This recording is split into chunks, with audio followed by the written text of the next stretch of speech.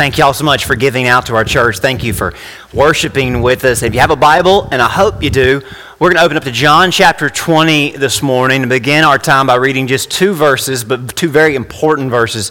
And then we'll be turning back to another familiar chapter in the Gospel of John that you'll figure out, I think, here in just a short while. But John chapter 20, verse number 30 and 31. Maybe you knew this, maybe you didn't know this, but John's Gospel, really the story ends at chapter 20, but kind of like a novel that you may have read before or your favorite book, there's an epilogue, which is kind of an extra story. It's part of the gospel, of course. It's part of God's word.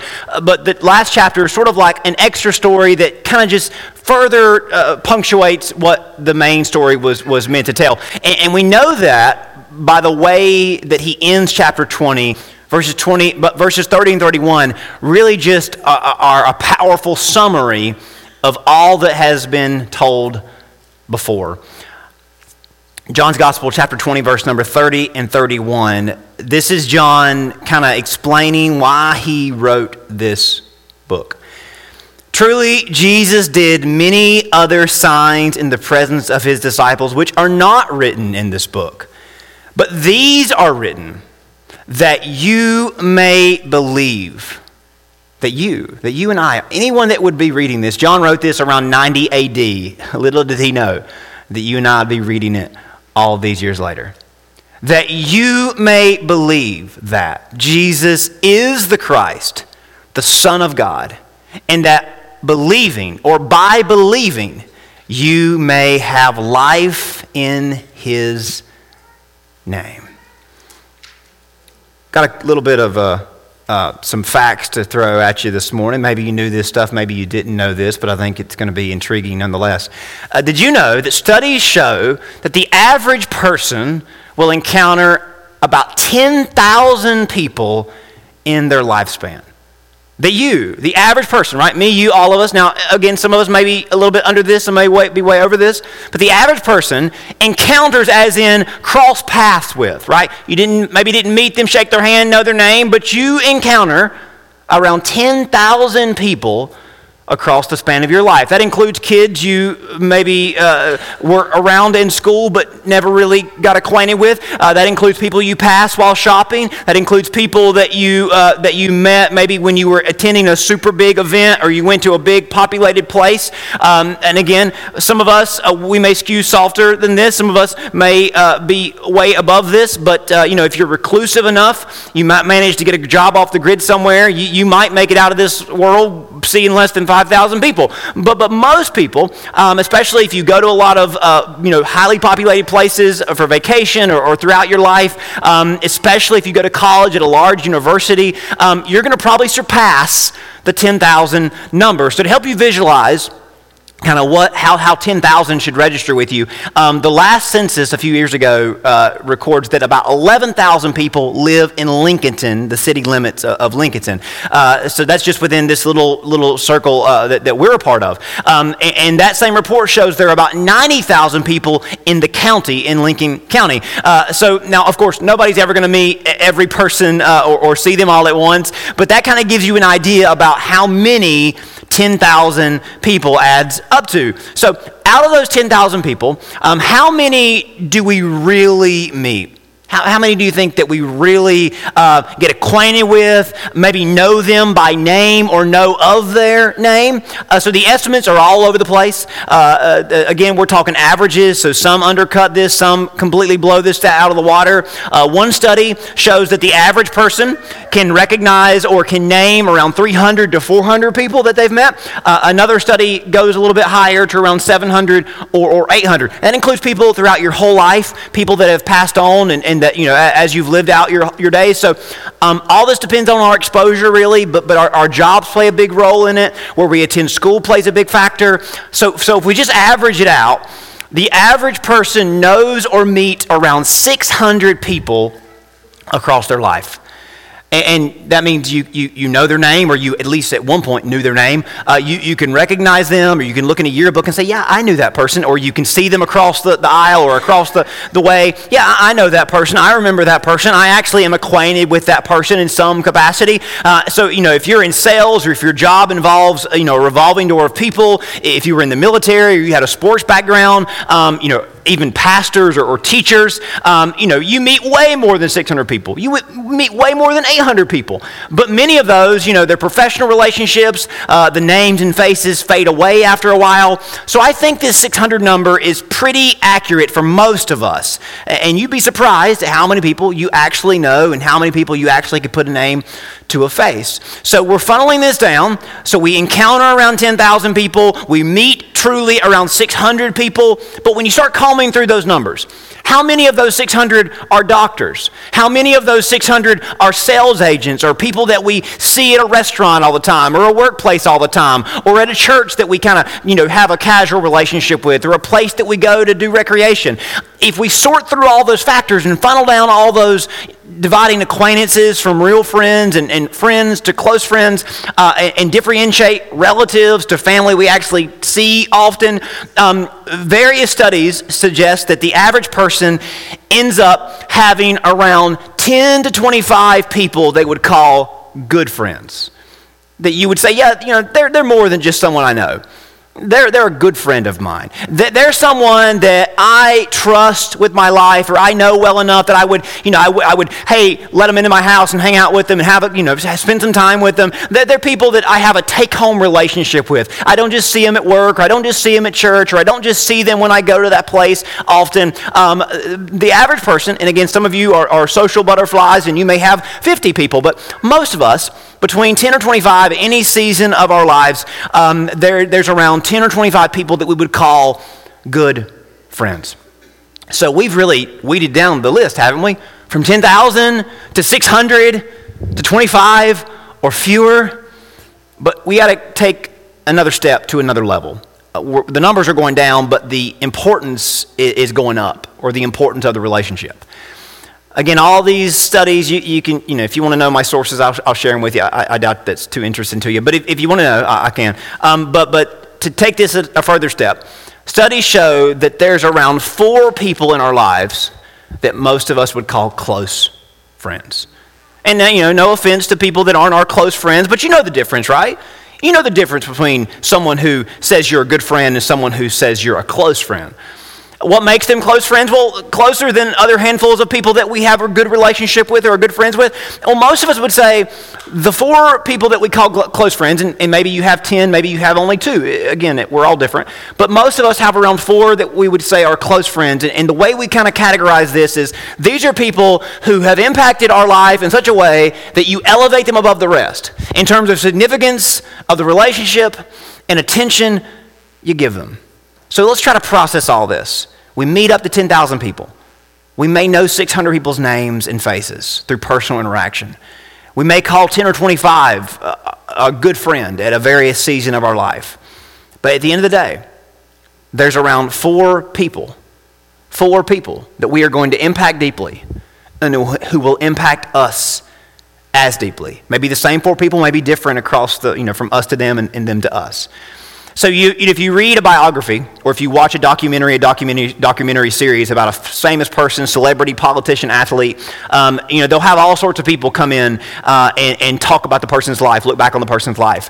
There's probably someone in there that really never knew the person, but they give kind of the fan's perspective, what it was like to cover them, or what it was like to kind of know of them, or be a fan of theirs. There'll be somebody that comes in that's a reporter or a colleague that really wasn't a friend, but was kind of close enough in the same sphere or an arena of life that they can kind of comment about what it was like to share the stage with them. Then there's the group of people that may talk about the time they knew the person well, from their childhood to their young adult to their older life. And there's this revolving door of people who come in who speak about a certain era of the person's life, a certain time period of the person's life. But if you watch documentaries, if you read documentaries and biographies, there's usually just a handful of people who really give valuable personal information about the person that's being reported, the person that's being documented in the story that's being told. There's a handful of people who really tell you who the person was, what the person was like, how the person impacted their world and impacted the world. Throughout all of our lives, throughout any of our lives, at the end of all of our lives, there's probably going to be a short list of people who we could call upon that could witness who we really were, what sort of difference we made in their life and in the world, and how we impacted others with the life that we lived. Now, I don't know you, but you may have a long list of people. You may have an even shorter list of people, but all of us know there's a select few people that we really get to know. We care for deeply, and they cared for us back the same.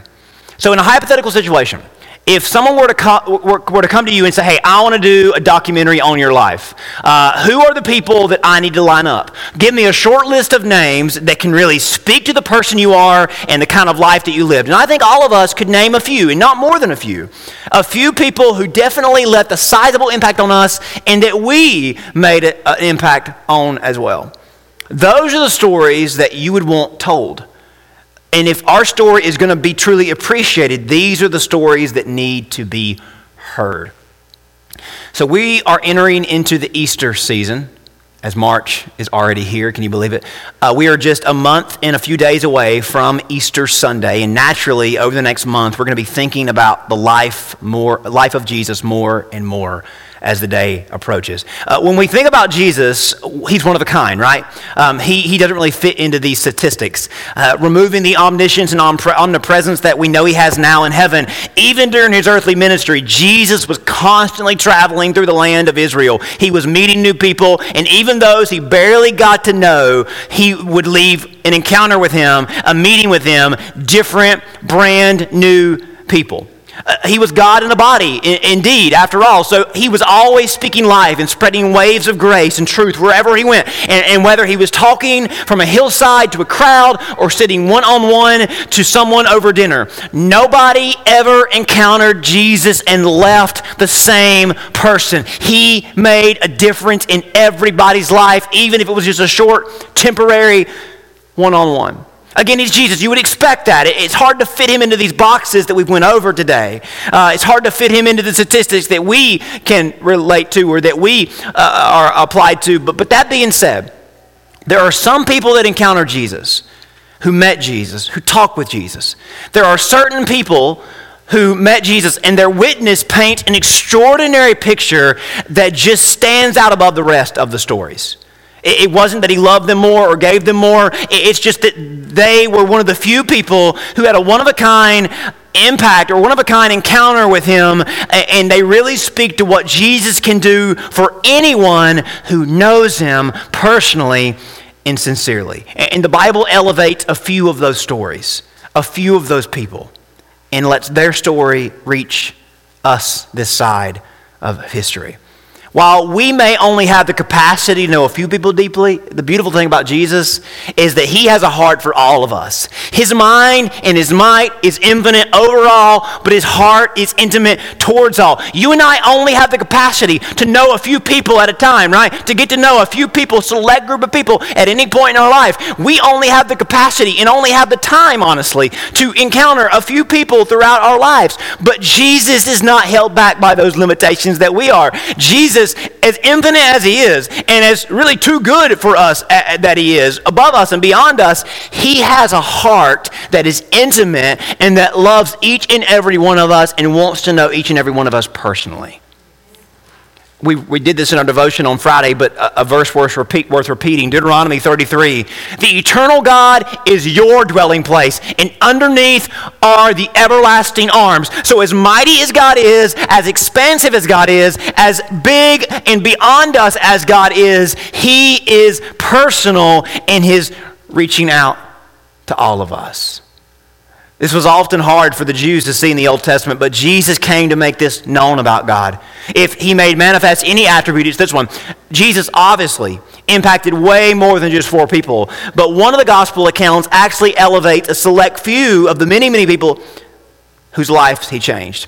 So while Matthew, Mark, and Luke take a more narrative approach and give us more about the stories, the settings that Jesus would spend his ministry in, the parables that he taught, the sermons that he preached, the miracles that he worked on a wide scale, and really are more chronological. The Gospel of John tells us the story of Jesus with a different approach by focusing on the personal stories of the handful of people that Jesus impacted deeply and significantly. Now, John's gospel, again, it tells the story from beginning to end, from first of his ministry to Passion Week, but the first half really focuses on a group of individuals who encounter Jesus in a personal and powerful way. And John, as he's writing this story, as he says, well, you know what, Matthew, Mark, and Luke already told the story. If I'm going to tell my story, it's going to be unique, it's going to be different. I'm not just going to write the same thing again, that I've got some stories to tell that they don't know because they weren't as close to Jesus as I was, and I know about some people that Jesus was close with that nobody has ever even heard their stories. So if I'm going to write my story down, I'm going to make sure that I include some of the most extraordinary examples of what Jesus can do for any one of us. So John wanted to let their stories speak for themselves. So really the whole gospel is really wrapping around these interview-like or these expressions of these individuals who met Jesus, encountered Jesus, and had a story to tell about Jesus. When one by one a different person comes in and says, and John's really telling their story through his own words, and basically they're saying this: let me tell you my Jesus story. Let me tell you about the time that Jesus changed my life. And I emphasize the time part because there is a point in time in every one of our lives where Jesus comes to us, where we encounter Jesus. And it's more than just a passing glance. It's more than just a casual, hey, how you doing? I'll see you later. But there's a time in all of our lives, or maybe it's multiple times, where God is really trying to get a hold of us. There are times in our life where God says, hey, this means something. This is an opportunity for you to see your life change. This is an opportunity for you to have a brand new beginning or have another chance. This is an opportunity for you and I to know each other in a way that you haven't ever known before. Now, if you were asking witnesses to take the stand to give an account of your life, you would know the people to call upon. So John knew the people that he was going to talk to and the stories that he was going to tell, to give the how Jesus impacted the world, to give the what Jesus did, to give the who Jesus was. Because John knew that the who he was to these few is the same Jesus he could be to anybody that could hear and believe his story. According to John, during his earthly ministry, there are a few people whose stories and witness stand above the rest, and John believed they had the ability and the power to transform lives forever if they were written down and preserved for future generations. And thankfully, all these years later, we get to read them and let them speak into our lives as well, and to see for ourselves the way Jesus impacted their lives. He can do the same for us. Now, in fact, we've read the end of John's gospel, so I'm telling y'all I'm giving you the end of the story at the beginning of the series. His sign-off for the whole book reveals the reason that he wrote. He says in John 20:31, hey, Jesus did many other signs in the presence of his disciples. We got to see Jesus do this kind of stuff every day for 3 years or more. They're not written in this book. John says, I didn't write everything. I know Matthew told that story. I didn't include that story. I know Luke talks about this, but I didn't think that was as important as what I wrote down. The stories that the Spirit of God led me to include, the stories that I have written down in this book, have been specifically and strategically selected for one goal in verse 31.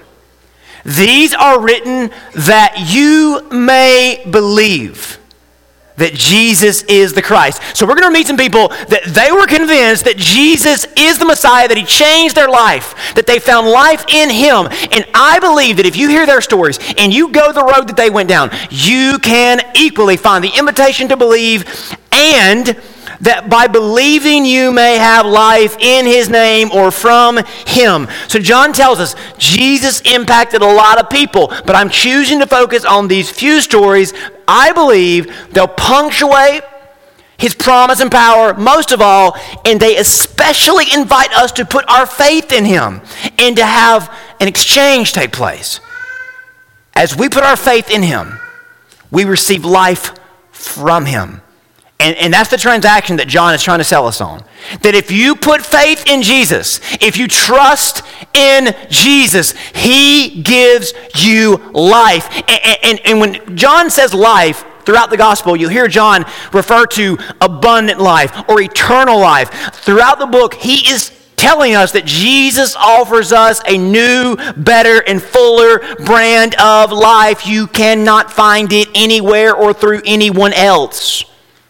It's exclusive to knowing Jesus. That you don't just get this by knowing about Jesus, or you don't get this by knowing about some God out there who's way away but might care about us. You get this by knowing Jesus in a personal relationship. So while, we're all alive, right? Check my pulse. We're all living today.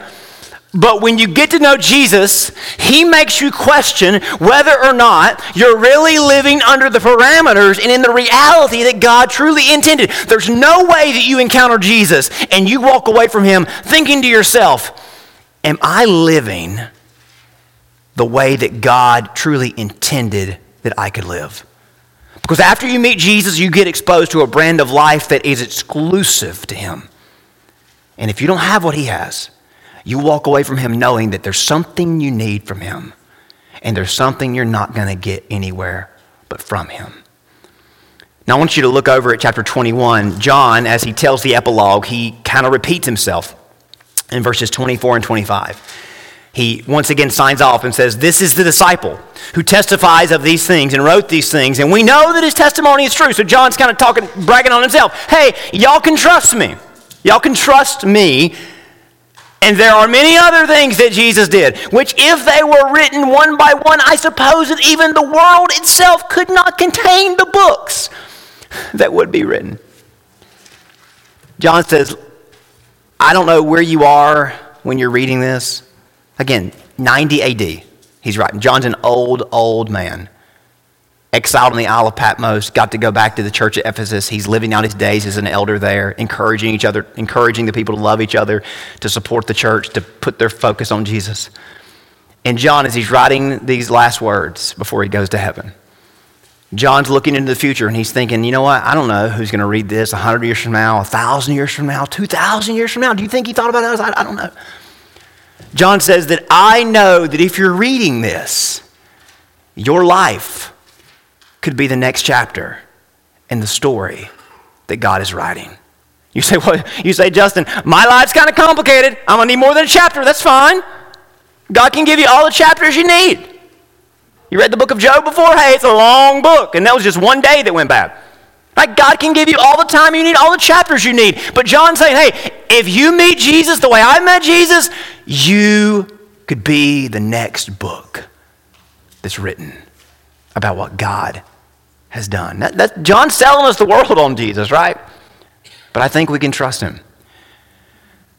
That your life, my life, all of our lives could be changed. John says, you can trust my testimony. I witnessed these things with my own eyes. I was there from beginning to end. And while he didn't accompany Jesus in every episode that we're going to read about in the Gospel of John, he got to hear Jesus talk about opening eyes, changing hearts from every walk of life, every circumstance, giving them a fuller version of life.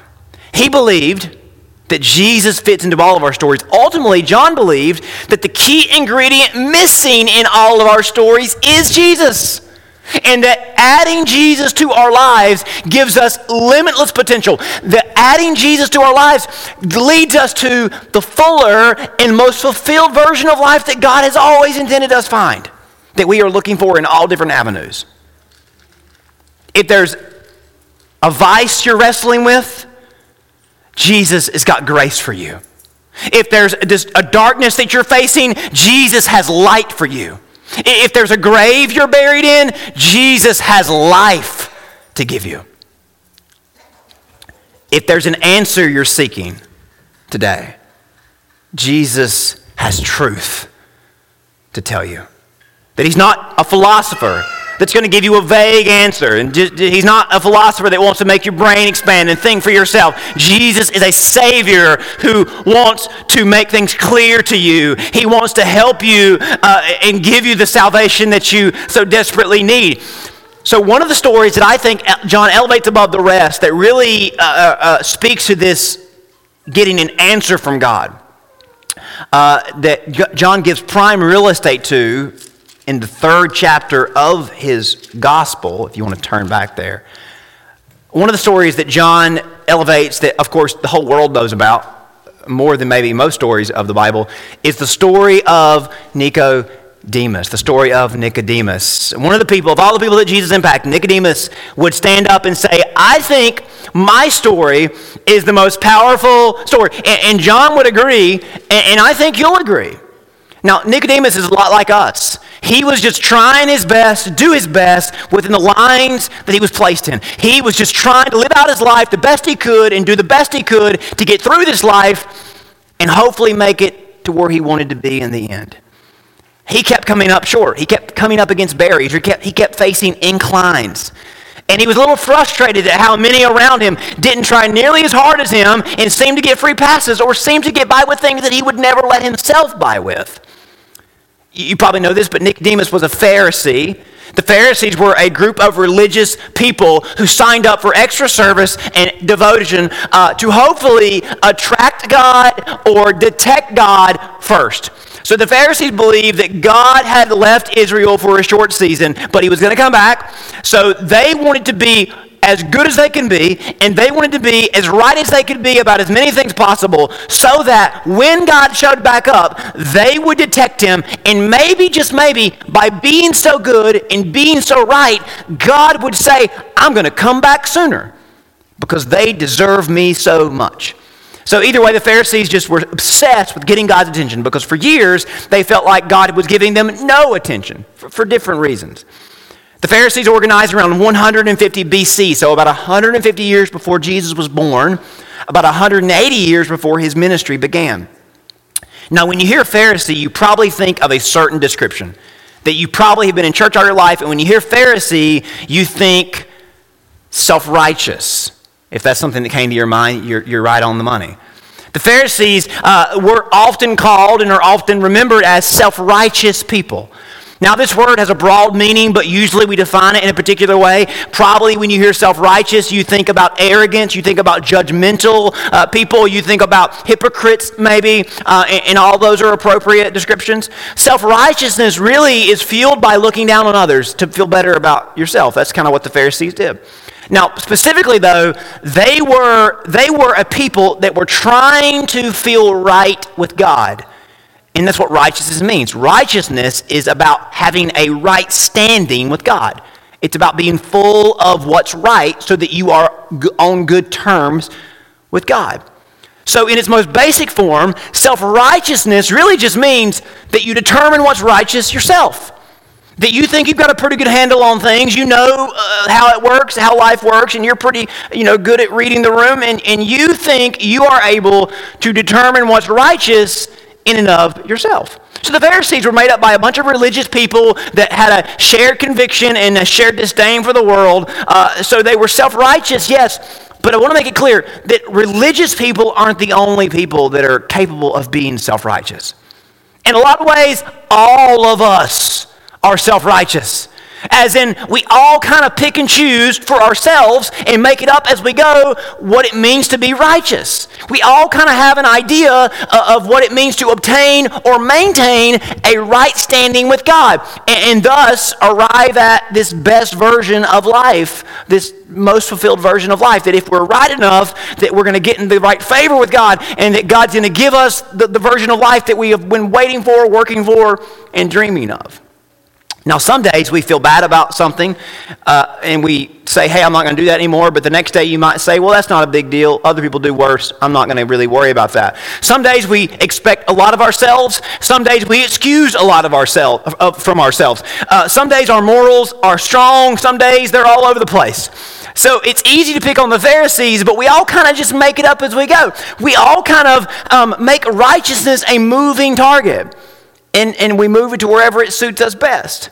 We make a big deal about some things and criticize others who come short. We make a less of a big deal about some things because we fall short in those areas.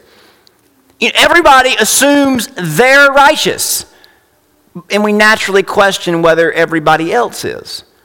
So if you combine the judgment we have for others and everyone else's judgment towards us, we all are on the outside looking in. And at the end of the day, those games don't do any of us any good. And maybe that's because none of us are good at being righteous, and none of us are right about what's good enough. Now, you may think you're good, and you may think you're right, but I may disagree with you. And who's more right? Who's more, or who's done more good? We all could argue until the sun goes down. So that's why the story of Nicodemus is really the quintessential encounter between Jesus and a person. Because Nicodemus is all of us. In the back of all of our minds, even if we're doing everything we know to do, even if we're grinding away at life, even if we can justify ourselves in this way and excuse ourselves in that way, we all wonder, am I on the right path? Am I right with God? Am I going to end up where I want to be eventually one day? And to put it in the terms the Pharisees were wrestling with, when God moves in this world, will I notice it? When I leave this world, will I spend forever with God? Nicodemus and the Pharisees put on a tough front, assuming that if anyone was good enough to please God, they were. If anyone was righteous, they were. But deep down, and really not so deep down, they wore it on their sleeves, they were very insecure. They were very concerned.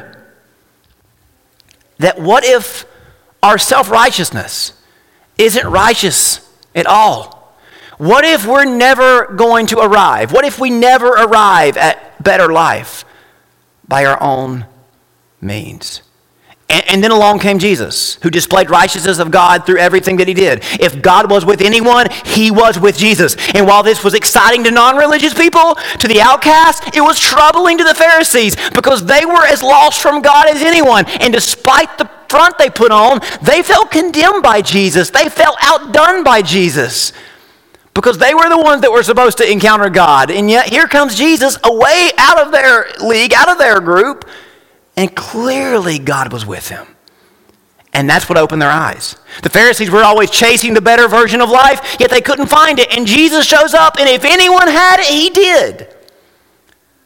They thought if they were just to arrive at some peak place in life, they would somewhere along the way start enjoying life in a better and more fulfilled way. But all they ever experienced was frustration, insecurity, jealousy, and personal hypocrisy.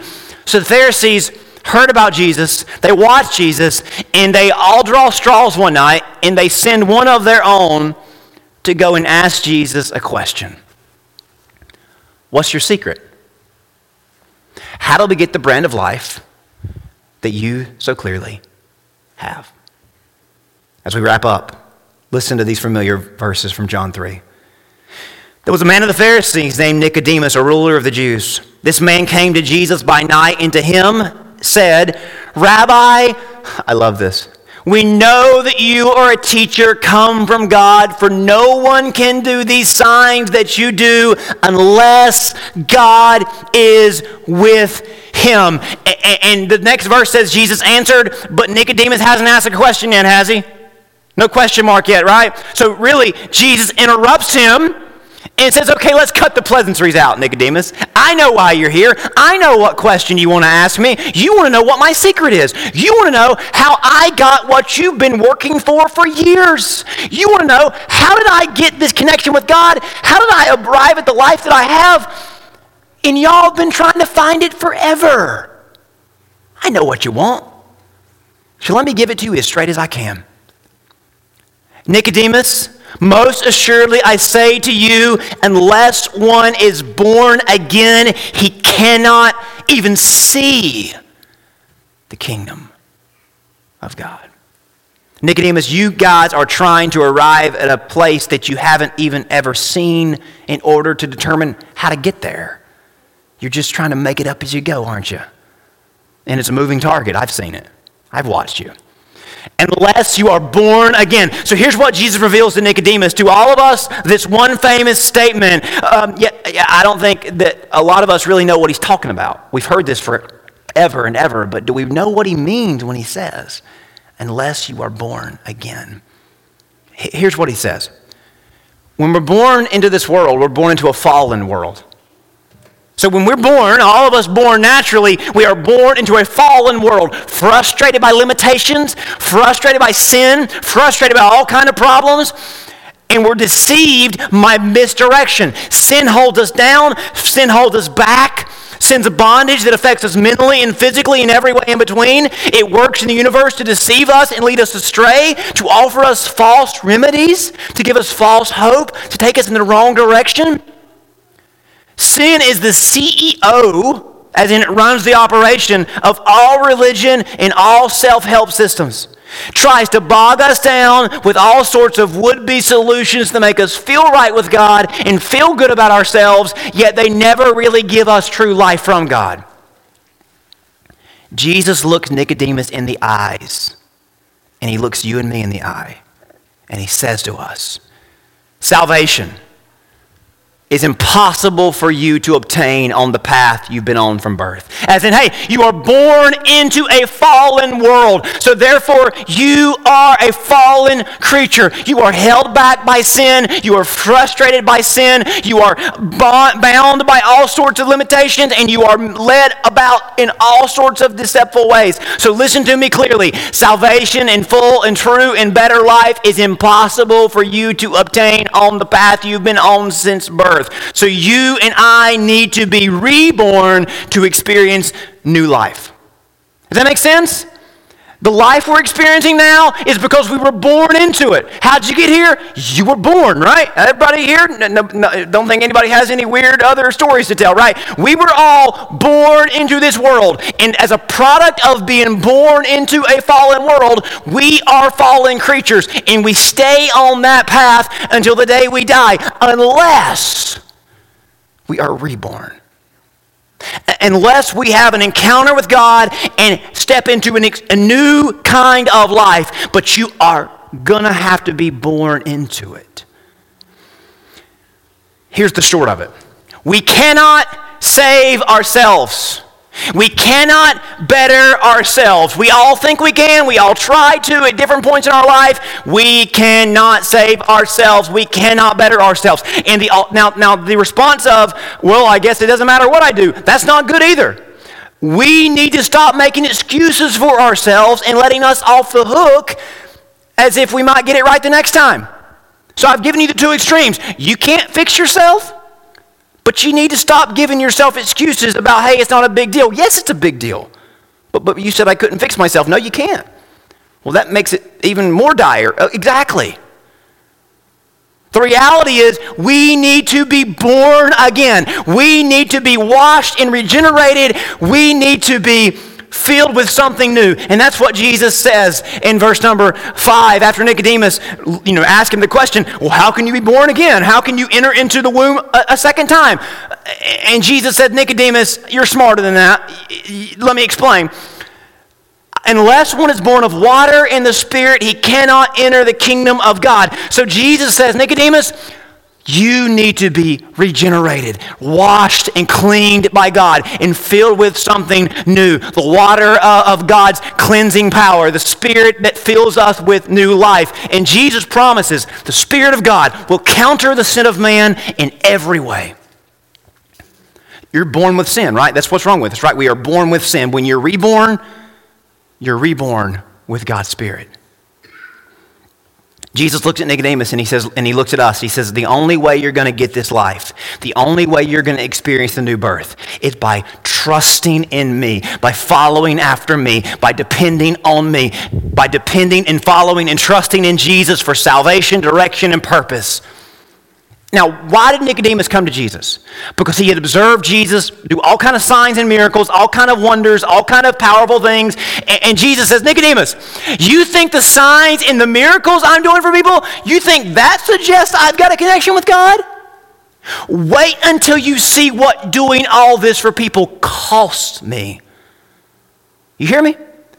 Why did Nicodemus come? We know that you're a man from God because no one else could do the things that you do unless you had God with you. That's why he came. And then down in verse 13, Jesus says, Nicodemus, I know you're impressed by the miracles and by the power and the wonders, but wait until you see what's next. No one has ascended to heaven except the one who came down from heaven, that is the Son of Man who is in heaven. And just as Moses lifted up the serpent in the wilderness, even so must the Son of Man be lifted up, that whoever believes or trusts in him should not perish, but have everlasting life. Jesus says, when you see me lifted up, when you see me crucified, you'll know what it costs me to do for others, what I'm doing. You'll know what it took to give you the life that you so desperately want.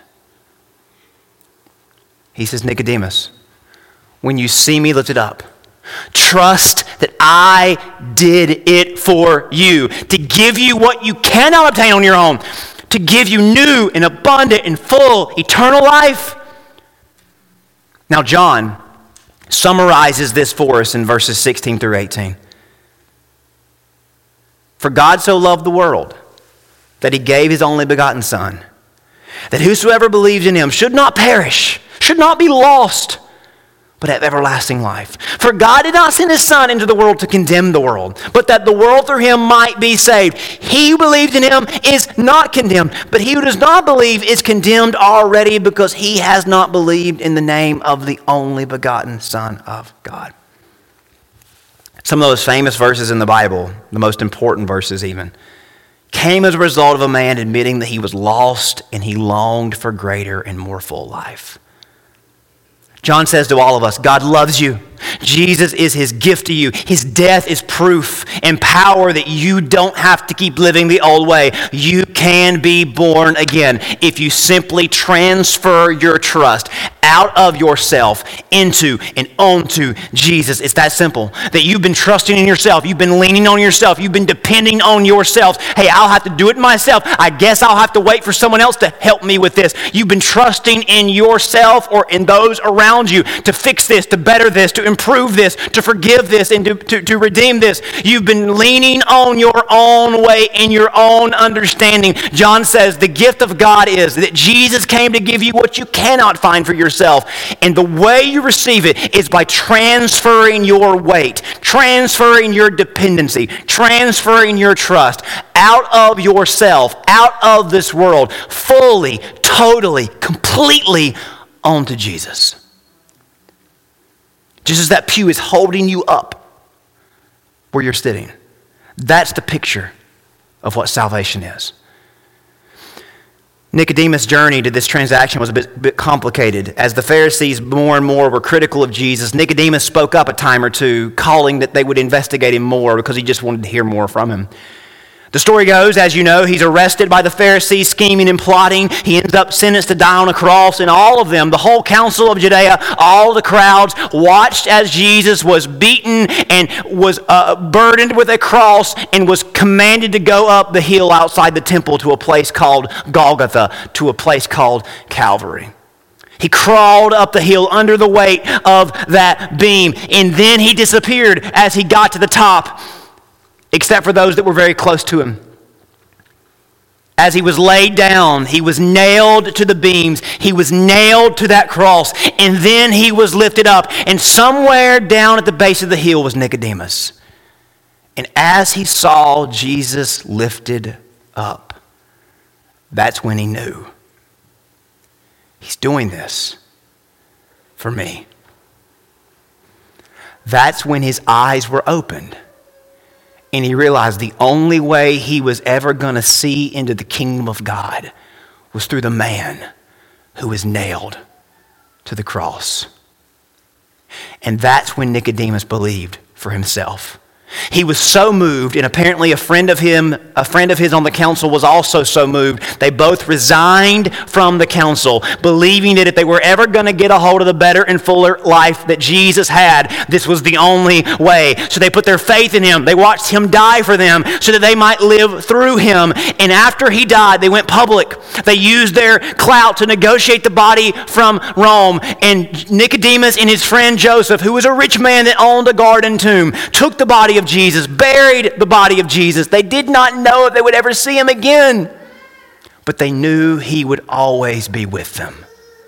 And that's when the new life he promised really began pouring out, because 3 days later, he rose again. And the same power that rose him up began filling every heart that believed on him. And that same power, that same life, still does the same to this day to everyone who puts faith in Jesus as their Savior, as your Savior, as my Savior, who says, I'm not going to try anymore on my own. I'm not going to excuse myself anymore. I'm going to own it. I'm going to lay it at Jesus' feet, and I'm going to trust that he died for me. And the life that he had, and the life that he lived, and the promise that he made is to me personally. And what he gave to people like Nicodemus, he can and will give to me as well.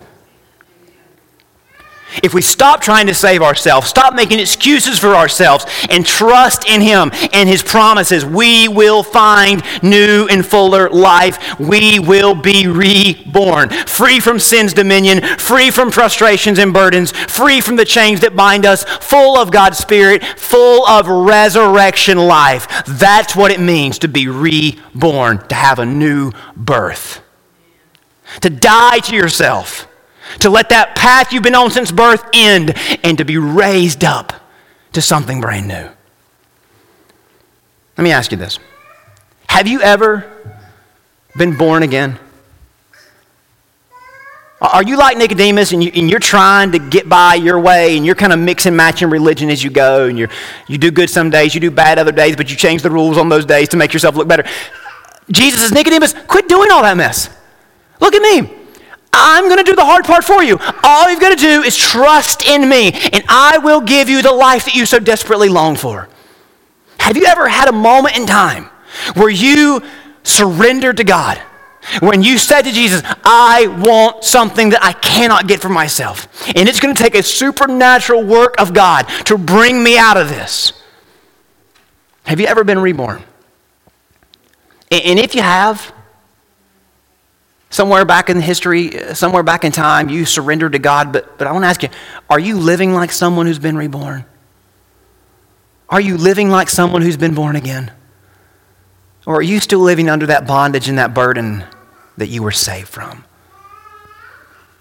If you want new life, you can find it, but you will only find it in Jesus. For God so loved the world that he gave us a gift, the gift of his only Son. And whoever believes or trusts in him will not be lost, will not perish, but have everlasting life. That gift is ours for the taking, if we will just trust that Jesus did it all for us. Let me pray for you. Heavenly Father, thank you so much for a reminder of the simple gospel that says to us, that says to all of us, how much you love us, what Jesus did for us. Lord, I pray you would speak to this room today. If there's somebody that's never been born again and they need that new transformative experience, they need to be made new, they need to be born anew, born from above. Lord, I pray you would show them that they can be saved today, that they can put their faith in Jesus and be transformed. Lord, for a lot of us, we were saved so far ago, yet we've stepped back into that old way again and again and again. And we're not living like people that have been reborn. We're not living like people that have had our chains broken and our hearts filled with the Spirit of God. God, I pray you would open our eyes and show us what we have available to us, that we don't have to live in the old way anymore. That we can be transformed by this new life that we've been given, that we're not held back by our original birth anymore. We are propelled forward by our new birth, that we can have eternal, full, better, new, abundant life today and tomorrow and every day going forward, if we will just put our faith in Jesus. Lord, I pray that Nicodemus' story could be our story, and that everybody here today could say, let me tell you about the day that Jesus changed my heart, that I was born again and I've not been the same since. We ask this in Jesus' name. Amen.